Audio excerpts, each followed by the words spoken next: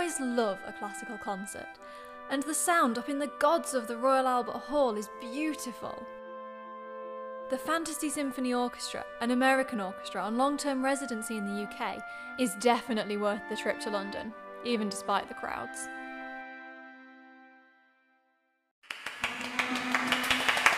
Almost as if in slow motion, we see the orchestra stand, and one man, the first bassoonist, fall.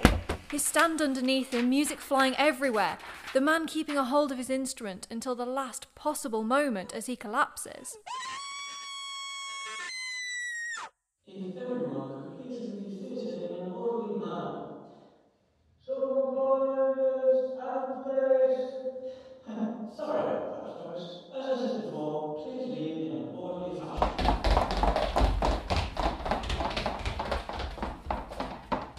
fashion. Not what I expected, but let's see what I can do.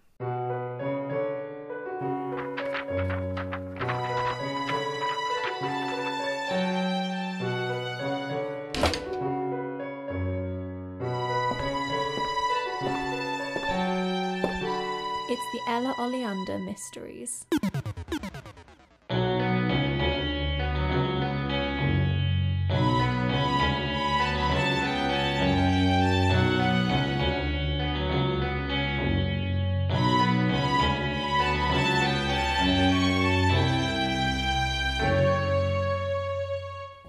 Backstage, I find 3 people stood near the body of the first bassoonist.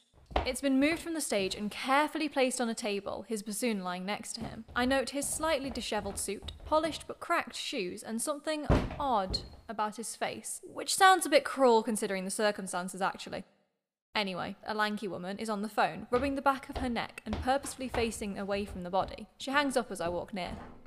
A short, bespectacled man stands to his, full height when in view of the others, yet drooping when not. He's near the body and can't seem to look away. Finally, the imposing conductor is walking back to the others after a phone call, tapping his leg with his phone.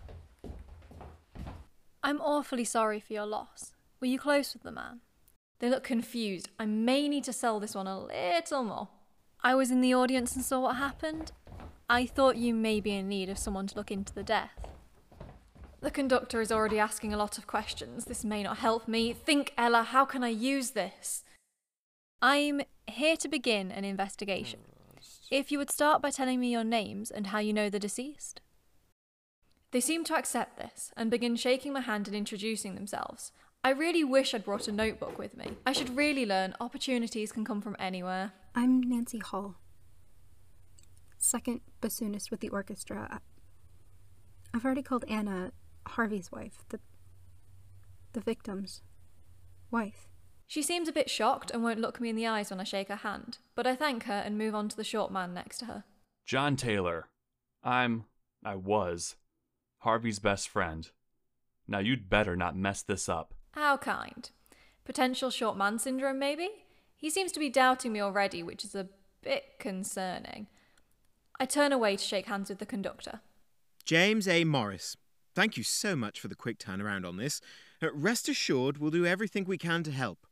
I'm sure I don't know what happened, and I'd like you to keep me as up to date as possible. Do let me know the minute you discover anything. I'm sure it's a natural death anyway. He glances between the body and me while shaking my hand and leans towards me, which very much is invading my personal space. Thank you all. Would you mind if I inspect the body? At their consent, I walk closer to the table. I need to make this quick, though. I don't know when the police will arrive, but it's a murder. They won't exactly take their time. I turn to the body of the first bassoonist for the Fantasy Symphony Orchestra, Harvey Jones. Narrowing my eyes as I glance over the body, I can see that his fall during the final bow isn't what killed him. He didn't land on anything that hard. No bullet or knife wounds, an unlikely potential anyway, I suppose, but always worth checking. Looking around his mouth, I also note no signs of poison. Maybe my earlier instinct was wrong. It would be easy to rule this a natural death, perhaps by heart attack, except the man didn't clutch at his chest. I wonder if I'll be able to persuade my way into the autopsy results. I turn around to find the conductor standing very close behind me, peering at the body. Excuse me, please. That's unhelpful. Not to mention creepy. Could you show me to the stage, please? I need to inspect the crime scene. As Nancy leaves to comfort the victim's significant other, the conductor shows me to the stage, with John close behind to make sure I do this right. Please stand back and don't touch anything. We don't want to tamper with any evidence. Yet. I walk between the chairs to the one lying on the floor, with sheets of music scattered around it and water leaking over everything. As I tie my hair up, considering chopping it all off for the 100th time, I think back to the death, the victim falling as he stood for the final bow. The stand he fell on is crumpled on the floor. I bend down to inspect it closer, careful not to touch. There's no blood, that aligns with the lack of wounds on the body. I crawl along the floor to the scattered music, noting John sputtering from somewhere behind about my technique. The music went flying everywhere, including under the chair. I crawl closer to inspect the reed cup has spilt, and of course, I've knelt on the contents. My knee-length skirt now has a huge damp patch on the hem. I take out a tissue and pick up the reed cup anyway. Luckily, it doesn't smell of anything. I stand up to where the victim's chair was and look out to the now vacated audience seating. Although the final clap could have concealed a muffled gunshot, considering the crowd of musicians in the way and the lack of blood anywhere, I feel this idea is unlikely. Pity I couldn't inspect the body closer. Oi! What do you think you're doing? And I'm out of time. The police have arrived. I quickly pocket the reed cup, sculpt my face into the picture of innocence, and whirl around to face them. Hi. I'm Oleander, Ella Oleander, private investigator. I haven't touched anything. Mental note to put gloves in my bag next time so I can. And?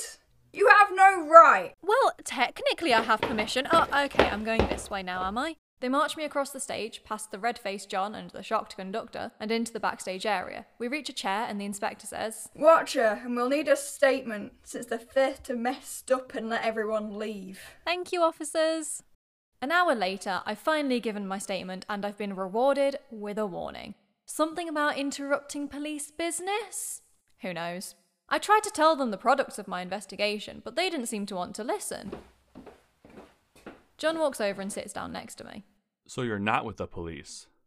Well, no. In my defense, I never said I was. Granted. They're saying it's natural causes. A heart attack. He didn't clutch his chest. At John's confused glance, I elaborate. He didn't display the normal signs of a heart attack. If they rule it as such, well, here's my card. I stand and walk away as I'm now free to leave. A couple of days later, I'm sat in my hotel room, my favourite mystery book in hand, when my phone rings. An unknown number. Interesting. Hello? Is this Miss Oleander? It's John.